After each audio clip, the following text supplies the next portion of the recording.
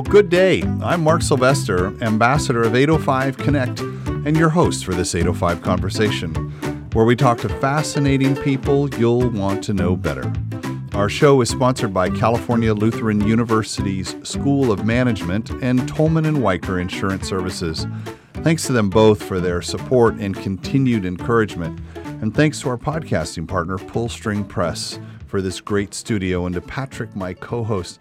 Hey, Patrick. Hey, Mark. Patrick, I'd like you to meet Michelle Arntz. Hi, Michelle. Hey, Patrick. Good So, to meet Michelle, I met you just a month ago at the Business Giving Roundtable at the Santa Barbara Foundation, where you talked about, as a small business person, your whole approach to giving back to the community and kind of, through your story, inspire other businesses to give back. I was impressed. Oh, you're very kind. I actually met you there the second time because you may forget that we also met at Fast Pitch. Yes. So Fast Pitch is the Santa Barbara activity where nonprofits get coached up and then get to present. And Seth Streeter runs that with a whole bunch of other. I mean, there's a Wonderful people. 100 people behind that. So you run Recipes Organic Bakery and Gifts. Yes. Which is in that, 100-year-old building? Yes, the building's 100 years old, and it looked 100 years old when I took it over, actually. Yeah, probably, right. But I love old buildings, and I love history. And Why is that? How's that? When did that start? From the time that I was very young, my parents, for family vacations and whatnot, loved to take us around to places that had a lot of history, and we would jump in a car or occasionally a plane and just go and see. And so I've always it's even not just about the history, it's about a feeling I get when I am in buildings that have been around a long time. I just really love them. So we tried to keep everything the same as much as possible. And it's turned out really beautifully. And So we're tell happy me there. if we go look on the website, there's this Australian flavor. Yes. Tell me about that. My husband's family immigrated most of them to Australia, and he was the only one that came to the States about 35 years ago. And so we go to Australia a lot because the whole family's there. Mostly in Sydney. He has just a sprinkling of relatives in Melbourne, but mainly in Sydney, in the eastern suburbs, actually. So Rose Bay, Bondi, Double Bay. We had an office in Crow's Nest. Oh, you did? I did, yeah. At Wavefront, we had a customer, and one of our first 7 customers, Video Paintbrush, was from Australia, from Sydney, computer animation. And I was like, I'm not going to go there, right? It's too far away. And it was another 10 years, and then I got invited to speak at a big conference. And I went there and I said, hold it, what was I felt like I lost 10 years. I mean, it's spectacular, right? It's so amazing. I love it there so much. And we usually go about once a year. We were going more when Jeff's parents were quite elderly and ill. He was going over 6 times a year at that point. But so the whole family's there, and it's really special. And it's cute with the kids because our kids have an American accent, and then all the cousins have Australian accents. And my kids used to say when we'd go over there, Mommy, we want to talk like our Australian cousins. And the Australian cousins were saying, Mommy, we want to speak like our, so it was cute. They both wanted each other's accents. And it was a nice reminder also to our kids that sometimes when we meet people from other countries, we say they have an accent, but actually we also have an accent. We have an American accent. And so it was a nice realization for the kids to realize that there's lots of different accents, and we actually have an accent to other people as well that are from other countries. So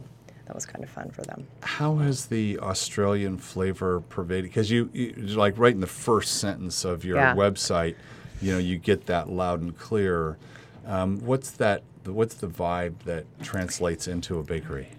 Yeah, it's an interesting story because when my Australian family used to come to the States, they would go off coffee for the time they were here. They just couldn't, this is 20 years ago. You all know what I'm talking about. There just wasn't great coffee, and so they just went off. So when we were going to open the Australian coffee house and bakery, one of our main points was we wanted to do the coffee like they do it in Sydney. Right. And so a dear friend of ours who's a roaster grower actually sourced the beans from the southern hemisphere where they get them to do the coffee, and then they roast differently there. And then Jeff and I, my husband and I, both went to barista school in Sydney. What? So he's a perinatologist. He's a physician. I'm a high-risk He's a pregnant. what? He's a perinatologist, Okay. an MD, and I'm a high-risk pregnancy nurse. And so here we are at barista school. We had the best time in Sydney. It was such a blast. And, Well, and also you're drinking really high-quality coffee the whole time, so... it was a lot of fun. So, and when our family came over after the bakery had opened, we were really concerned about my sister-in-law Hillary is kind of a coffee snob. She's very particular, and we were all shaking in our boots as we were preparing her cappuccino 3/4 cup full, and we took it to her, and she gave us a double thumbs up, and we actually have it on our blog when she was happy after drinking. So we said we've done it. So the coffee's been a really special thing, and then a lot of our breakfasts are also Sydney style. And What is that? What does Sydney style mean? well, have you noticed when you're in Sydney that breakfast is kind of like dinners in New York here?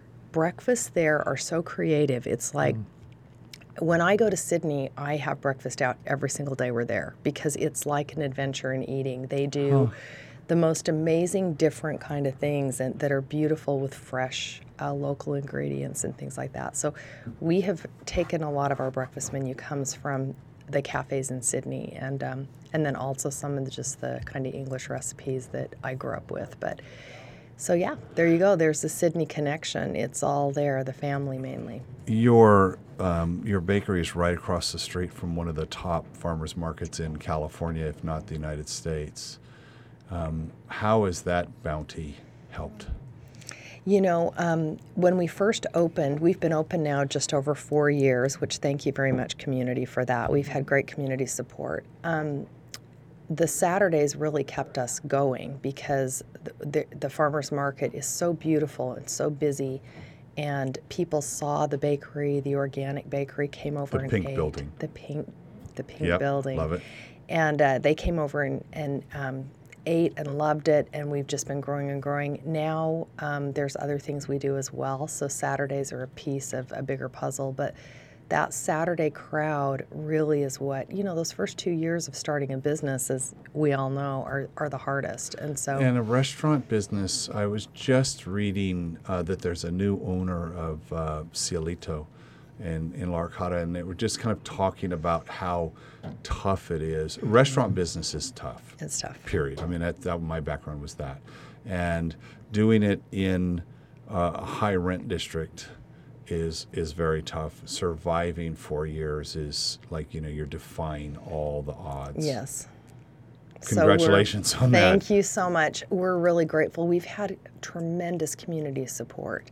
And as you know, when you serve organic product, the ingredients that you're using cost about 4 times. I know you also have this experience. It's about 4 times as expensive as using regular ingredients. And so about 3 years in, we did a little survey with our customers.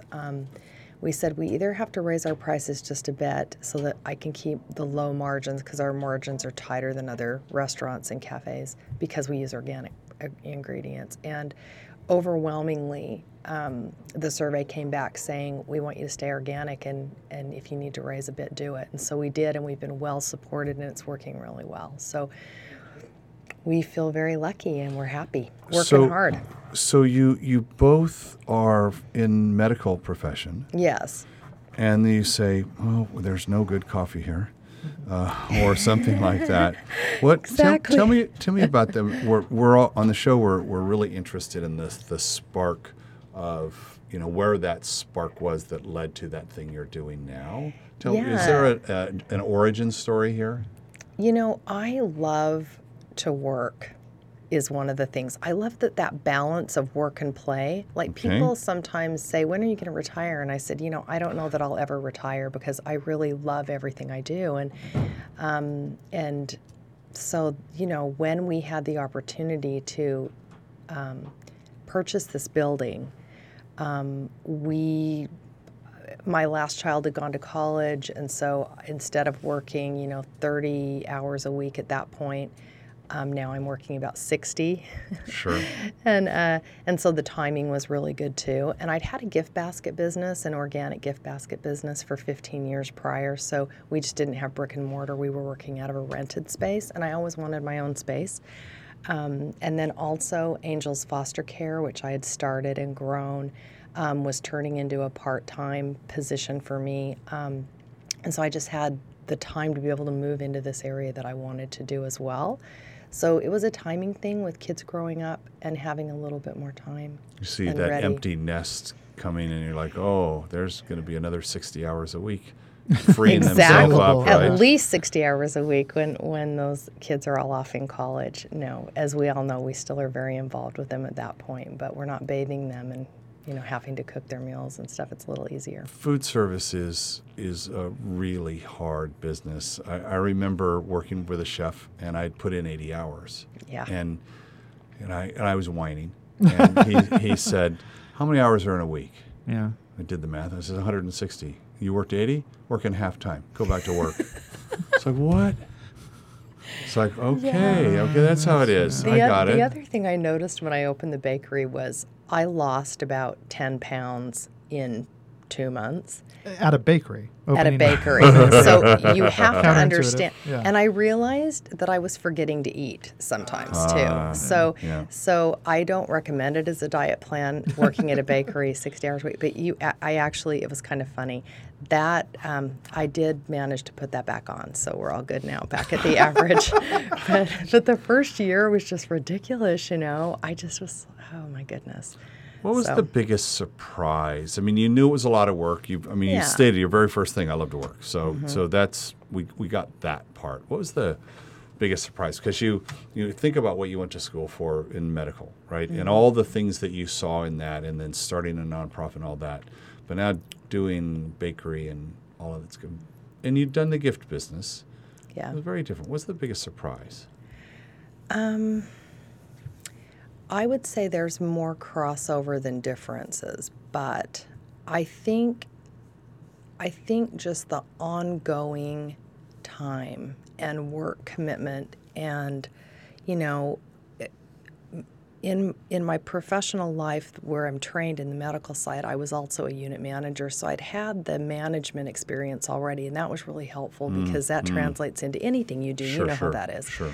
But I think just the ongoing, because other projects I've done in the past, I would set them up, I would train the staff, I would support for a few years and then start stepping out. And I would say with this particular business, it's much more hands-on than some of the other things I've done. I would say that was one of the biggest surprises I had, is that just, there's things that come up all the time. You just get shorted on a food order and it sends you scrambling. You expect to get this and you get that. And so there, as you know, with restaurants, it's just, there's a lot of moving parts, I would say. And so, yeah. But I love it, and the surprises that come along and the things that I have learned have been positive. And I look at change and having to be flexible and change what you're doing a little bit as being positives rather than negatives. I'd say in my 20s, I probably would have viewed that as maybe being a negative. But now, I really enjoy that process of figuring things out. Of being shorted 6 flats of strawberries. That's not as fun. But yeah, when you have have a a wedding saying- cake that you've got to finish by the end of the day. We have a saying that anytime there's a adversity of any kind, the small, medium, large, my wife and I look at it and says, this is an opportunity to train. That's right. It doesn't matter what it is, she'll say that. I say, because we have one of our masters, one of our trainers, he'll say that. I'm really tired. That's an opportunity to train. That's it's right. Like, okay, grasshopper, I Training. get it. That's that's what we're going to do. The other thing that's interesting is that the perspective, I think, with the medical side is, I've been in labor and delivery, and I'm also Labor and OR delivery in the nurse. sense of labor and babies. delivery and babies. We take care of babies and newborn, and laboring women and C-sections and surgeries, and sometimes scary things happen Sure. where you're rushing and hurrying. So I know what an emergency is. I know what that looks like, and I've done that, and I've been calm through that. So now in the kitchen, when it gets a little crazy back there or whatever, and I look and my staff think someone is dying, I always remind them, and they laugh about this, but I always remind them, like, no one is dying here. Right. We're making beautiful food. Let's just make the food great, and it's better that there's an extra 5 minutes before we give them their beautiful food. But no one's dying here, guys. Keep this in perspective. And I think one of the great things about being 50 is that I have some perspective that I may not have had when I was like 20, even 30. And I really love that. I really enjoy knowing when you really need to worry and when you don't. Is your staff mostly 20-year-olds, I'm going to guess? No, my staff are fabulous. Oh my gosh. My staff, not that 20-year-olds aren't also fabulous. We have a couple of people that are 20, but my staff's been with me since I opened. Wow. Okay. I have 2 pastry chefs. One's in her early 30s and one's in her early 40s. And then my barista is 50. And they are amazing women that are just also so strong and gifted in what they do. And then we have other wonderful staff too, but they're kind of my core, and they've been with me since we opened. And I value them very much. They're very important to what we do. We're always also trying to figure out the lessons learned here because we have so many different types of people on the show. Mm-hmm. And I love this calmness because do you meditate? I do meditate, but not in the sense of yoga, which is what you may be thinking of. I'm thinking of meditate just like sitting with. down for 15 minutes and being quiet with yourself. I do it more with kind of my spiritual part of my life. I like to read the scriptures, like any scriptures, it doesn't matter, but that's my time, and I try and do that daily. So where did the calm come from? I could imagine we had a grandson who's going to be 3, and he was 2 weeks in the neonatal unit, and there were issues and all of that stuff. hard. And so I get that spark of life can get snuffed up, and so that's the sense of urgency and emergency and all of that. Were you calm right off the get-go, or was No. that something you saw in others and you learned that? It was a learned thing for me. I run very high octane. You're probably this way too, I would guess. A little bit. I'm a bit of a red personality naturally, and I run very high octane, and my brain's busy all the time. Sure. So it's something I had to learn. And for me, I know everyone has different ways that they do that, but for me, it's come from that quiet time I have when I read and reflect, and also for me, it's also a perspective that I believe that there's a higher power, and that has helped too, because I turn a lot of things over that I don't have control over, and that frees up my mind a bit as well. And then just life. I think living life through these years, and knowing that I don't want to waste any time on negativity or spinning thoughts or wasting. I just want to have positive, emotional energy, and I want to be a help to those around me. And I feel like I can't do that if I'm very wrapped up in myself or wrapped up in worrying about things or something. So experience, I think, too. Do you have a take on the different kinds of challenges you've had as a woman running your business? Or do you think that's not been an issue for you? I would say at this stage in my life, it has not been an issue. 15 years ago when you were doing the gifts. 15 years ago, there were certain things in my consulting business and other things I've done. Consulting, I didn't. This Yeah, is new. Didn't hear about which that. is a long time ago. So, but where I think sometimes being a woman had some benefits actually, Okay. and sometimes some negatives. But I just feel like in the past, and now too, if I just deal with things straight on and honestly and I just have been someone who I just don't have a chip on my shoulder about anything. I just want to work hard, and I found that that's usually met with positivity.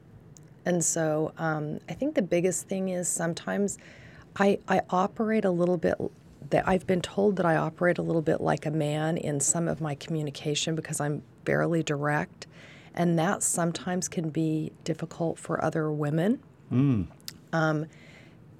I don't always phrase things like, oh, this and this and this is so wonderful, and by the way, would you mind doing this? I sometimes just say, I need this now, and this is what we're doing. And then later, when we're not in the middle of a crisis or something like that, then I can discuss with them and explain my reasoning. But I think sometimes coming from a woman, when there's direct communication given or direct sort of, this is what we need to do right now this way, I think sometimes people who don't know me can sort of be like, whoa. But if you said it, or if you said it coming from a man, it would have just been more normal. So I think that's one thing that I'm aware of, that I have to go back sometimes and talk to people afterwards and say, I'm not rude or anything like that in my directives, but I'm sometimes just... You skipped over the part with where women, we sometimes soften people up first, and then we ask for what we need, and I have never done that. I sort of just say what I need, and We're I'm in the very delivery direct. room. It's like, There's well, now no let me time. explain why Exactly. I need the move your forceps leg this way. now. Right, Yeah, no. Michelle, Right. so you've been in business now 4 years, and Yep. and that in itself beats all of the statistics out there for any kind of food service. Like that they all fold within the first year. Is there a vision for expansion and growth? Is there, or are you still just trying to perfect what it is that you guys do at Recipe Bakery? Is there the look of new options, or We've been asked to open in another city south, and I have not. I'm not doing that right now. I also still am heavily involved about 20 hours a week with Angels Foster Care. I'm their executive director, and then I have some people that I've brought in the structure that do the rest of the things. so that kind of takes up that what would be a second business? But I'm very clear that I don't want to do more than 60 hours a week right now. Sure. I know you did 80, so Mark, I'm very impressed. I don't want to do more I than 60. didn't own the joint. I was just a line cook, so it was, There wasn't as much choice in that possibly at that time. no. But I want to have a balance too, where I'm with friends and family, and I love to travel as well. So I have to make sure that I'm not overdoing it. so And the one shop is really the one shop right now is it for me. We have some other opportunities. I'm not going to say never, but right now, no. I'm really happy with what I have and what I'm doing. It's a and lifestyle business. it's a lifestyle, and also, my employees are happy. They're doing well. Angels Foster Care is doing well, and I need to make sure that my choices aren't going to impact the people that are already involved with me in my nonprofit as well as my business that I actually earn a living at. We can So- see that expansion sometimes. I mean, there's even old sayings about one in the hand is worth two in the bush. The whole idea of Exactly. like reaching for too fast, accelerating too quickly, and Right. forgetting maybe those priorities. Yeah, that and I you're think identifying. also being happy with what we have is an important aspect of living well and happily, is really appreciating what's happening right now. And I'm not really, although I have a 5-year plan, I always do just from a business person's perspective, but I'm really happy with where I am right now. And I feel very fortunate to be able to have this bakery. I remember right after we finished the construction and we opened eventually, it took a year to get everything done and then open, you know how it is. It takes a long time to source and get everything set up and get your staff trained and blah, blah, blah. And when we opened, I remember I was in the bakery by myself and everyone was gone and it was quiet. And I just looked around and I was just like, oh my gosh, this. look at this little bakery. This Right? is like a fairy tale You with imagined a it? lot of work. I mean, Yeah. like Yeah, sort of yeah. a fairy tale where I'm Cinderella, but Right. it's so fabulous and it's exactly. And I've always thought, wouldn't it be great someday to have my own brick and mortar, my own place? And so I just love it. And even when we're working and it's crazy and somebody calls in sick and I have to cover and whatever, I still really love it. I think the part though that takes it from just being the imaginary, like you imagined it into existence, Yes. but then 4 years later, it still exists. You know what I mean? Like it's not. There's a lot of people that imagine into existence these small businesses, but then to have them still, providing for the employees 4 years later and still have the same employees 4 years later, that's unique. That is, It very is. strange. And I think too, there's a timing issue to things in our lives, right? Like I've been thinking about having a place like this for probably 25 years. So there was a lot of refinement that went into that. But it wasn't the right time, and Right. I didn't resent the time I was spending doing the other things I was doing. I chose those too, right? Yeah. But eventually there's a timing. Like I remember one time a young mother was saying to me, you've started Angels Foster Care, and I'm just kind of doing this. And I just said to her, I was doing exactly what you were doing when I was your age. Like there's a timing to things. We can't do everything at once, and our lives unfold, and it's such an adventure. Like I still feel like I'm having an adventure, and I know that there's things in front of me, and it's just very exciting. So it's great being 50, and it's great having that perspective. I really love it. What's the scope of Angels Foster Care? Like, what gets done through Angels Foster Care? Angels rescues abused, abandoned, and neglected babies and toddlers in our community that need homes. And we're licensed by the state of California to recruit, train, and screen families carefully, and then they just take one placement. And they care for that little person the whole time they're in the dependency system, so they don't get moved. So rather than hopping around, the old story of hopping around from Exactly, home to home. and they're the only foster child in the home as well. So they get a lot of attention and love, and there aren't other kids coming and going because, How as long you do know, they stay? Huh?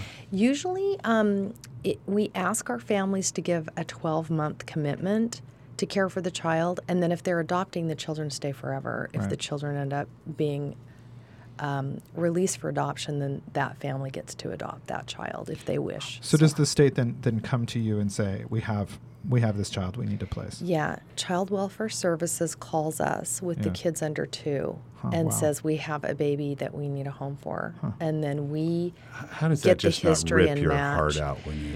I mean, I don't know that I've got the emotional resiliency just to every handle week, that. yeah. I don't know. It's tough. The stories when the kids are coming in are very heart-wrenching. And, like one time we got a call from the police in CWS that they'd found a baby under a bush at the Botanical Gardens. And, you just think, wow, it just kind of is foreign to our ability to even comprehend. But Because we weren't in that position. We weren't in of that the position, family and there are people in our community that for one reason or another can't care for their children. And so we're there for that. And then social services offers those biological parents services to try and get them safe.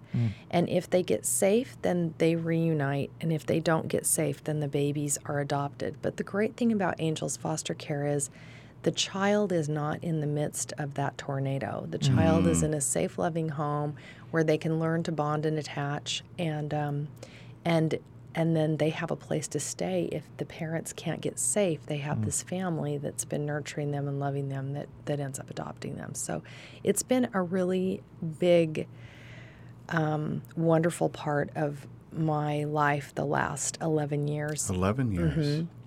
And Angels is having their 10-year anniversary this year. It took me a year to get it set up. That's why I'm saying 11. But, that's how 501c3s happen. That's right. It takes about a year to get everything. We had a lot of technical things to do because we had to be licensed by the state of California, which my nursing background came in so handy. It's funny how, experiences that you've had lead you up to, like Mark with this, look at all the things you've done that have led you to now just be this professional and doing a podcast and all the other wonderful things you do in the community, but it didn't all happen when you were 18 years old, right? It's things that you've learned, and that's kind of how it's been with me too. And a big part of what I want to do is I love the idea of combining a business that's bringing in an income, the bakery, with a nonprofit in the community. We do a lot of partnering with Angels Foster Care, but also other children's services. We love to support children in the community that need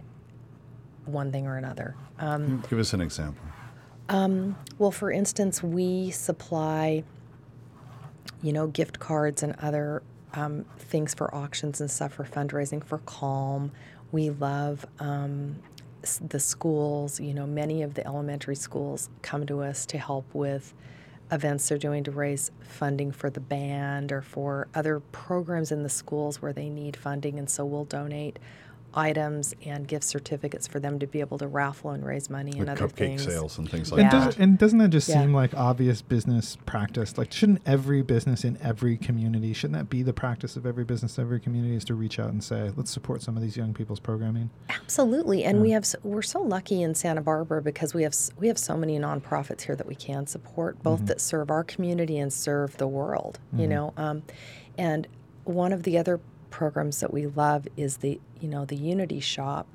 We donate all of our food to them. Anything we don't sell during the day, the Unity Shop picks up and then makes it available for families who need to come in and get groceries and things. So it's an easy thing for us to do. It would be waste, and instead it's good food. I mean, we just don't want to serve something we don't want to sell something that's a day old or something the next day. And so it's a great kind of partnership where we're not wasting. So just a technical question on that, being a food guy. So organic food doesn't have preservatives. So do you have your supply chain has got to be pretty tight to get food in fresh, use, and because it's not going to last forever. That's another problem you've got. So you've got a spoilage or issue that you've got to manage, right? Correct. So what we do is, and this may be helpful to someone who's listening who has food products that they're selling, anything that doesn't sell goes into a freezer, and we have a specific area that's for the Unity Shop. So it goes directly into the freezer so that then Unity Shop can pick it up and put it out. The days that they pick up, they put it out and it goes. Because it's not they serve hundreds of people, and this is maybe enough, baked goods for, maybe 10 families. So I mean, it's going to go the day they put it out. Because you're not the waste you're talking about. You've been running this business for a couple of years now. You're not overshooting every day. We do have excess every day, but not a ton of excess. But it really does add up by the time they pick up twice a week. So it goes directly into the freezer, and then when they take it and put it out, it's at room temperature by then, and it's good for a couple days. I mean, baked goods will be good for a couple days. It's just I can't sell them in my bakery because I have to maintain that very high standard of just baked items. But so it works out. It's a wonderful partnership. And so I think for businesses, as we look at areas of partnering in the nonprofit sector, we'll find things, whatever we do, we're going to find nonprofits that match us, that sort of fit in with what we're doing already, and it just works out. And it's. Are there other? Do you have a little cohort of business owners that you can talk about business challenges with or opportunities, or do you have some friends in business that you meet occasionally, or they come over and have coffee? Yes. I have some friends that are doing different businesses. Right. And a couple that are doing food service businesses. And it is really helpful to talk about some of the challenges and whatnot. The other place that I really have found people who have like interests with my vision of how I want to do things is at the Business Giving Roundtable, That's one of my favorite places to connect with business owners because they have my same view of wanting to also give back in the community and how can we partner and do things that help the nonprofit sector. And I have to say I'm a baby in that regard. I feel like there's these giants that are in this program, and I've learned so much from them about how to partner with nonprofits in the community, where it's not only great because we're not wasting or we're giving back and things like that, but also it's been a tremendous boost to us from a perspective of marketing. And it's sort How's of that? Well, when we do something for an auction, say at Roosevelt Elementary or something, and they're pleased that we're helping them out, which we would do regardless, of course. But also the parents there are like, oh, I didn't know about that little pink bakery. I'm going to go check them out. Look, they're doing all this so that our kids can have, this in the band program or this in the arts program or this in the.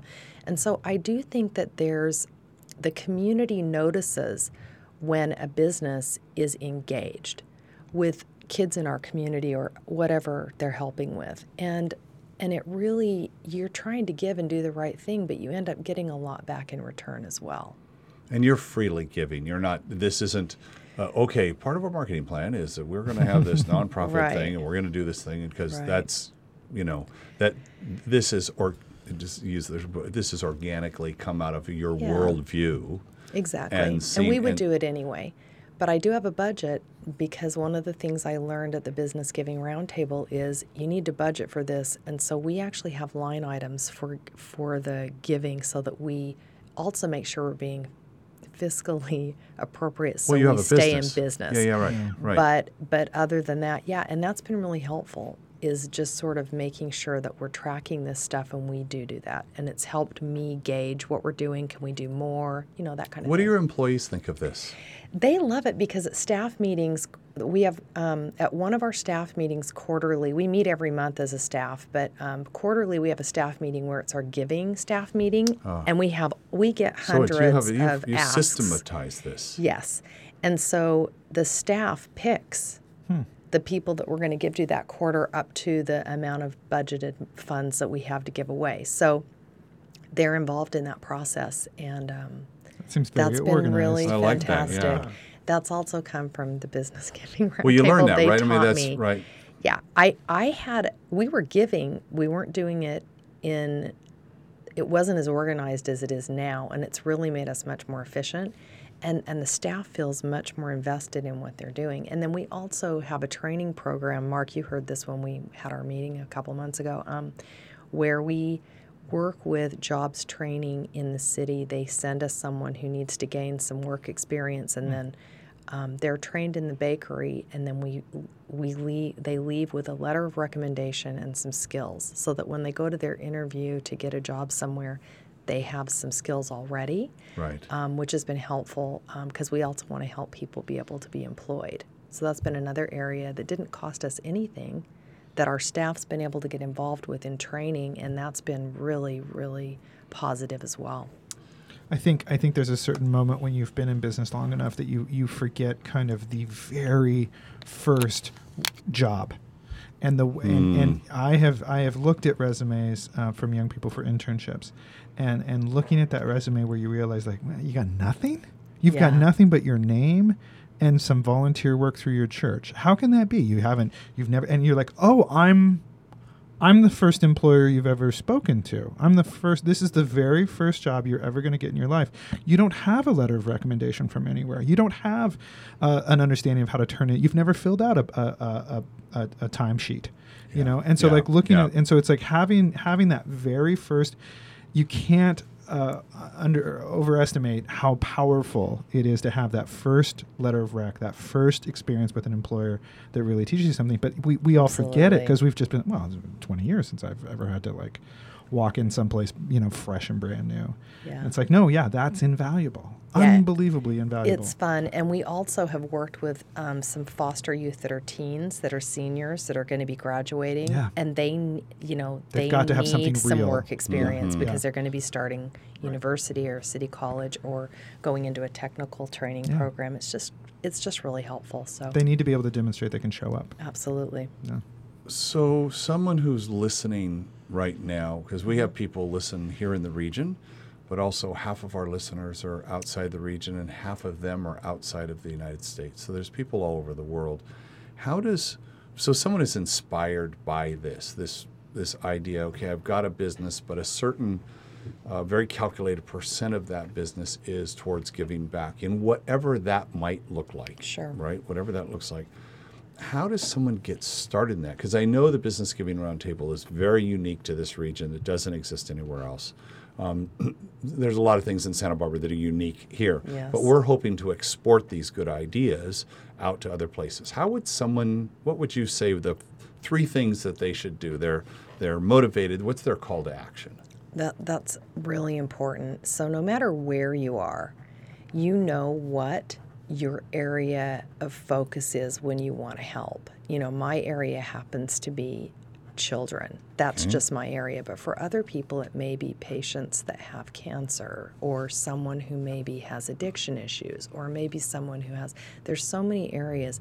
So the first thing is, look at what you're interested in and what you're passionate about, and then choose that area of focus, because there's such a broad need in all communities of the world that you can't meet every need. So my mother used to say, how do you eat an elephant? One bite at a time, right? So we're going to find the thing that we're most interested in. Then we're just going to pick one recipient that we think is a match for us in the area that we've identified.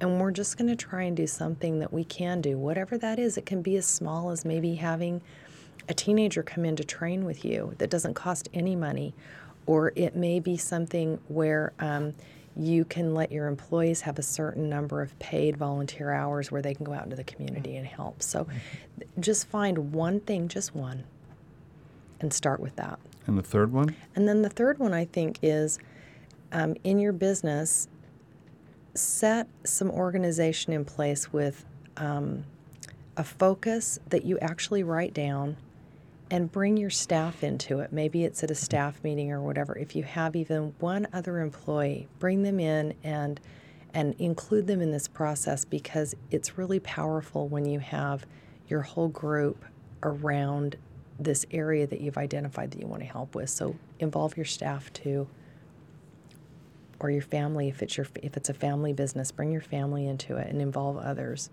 And finding that, we're going to budget, 8% of our time or our profits, or in some case, the 1% for the planet, whatever that is. Whatever you can do. And sometimes it's no money, it's an allotment of training and time, whatever your fit is. Right. But every single business can find one thing they can do.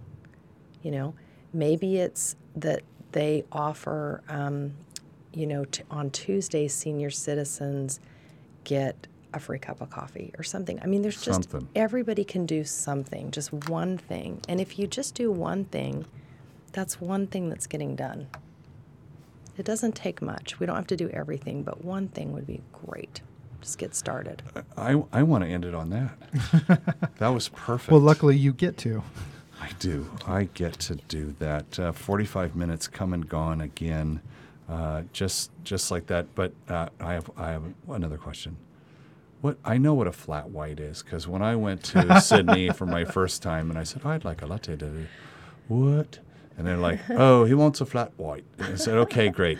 So now I know what a flat white is. What the heck's a long black? That's a good question. A long black is espresso and water.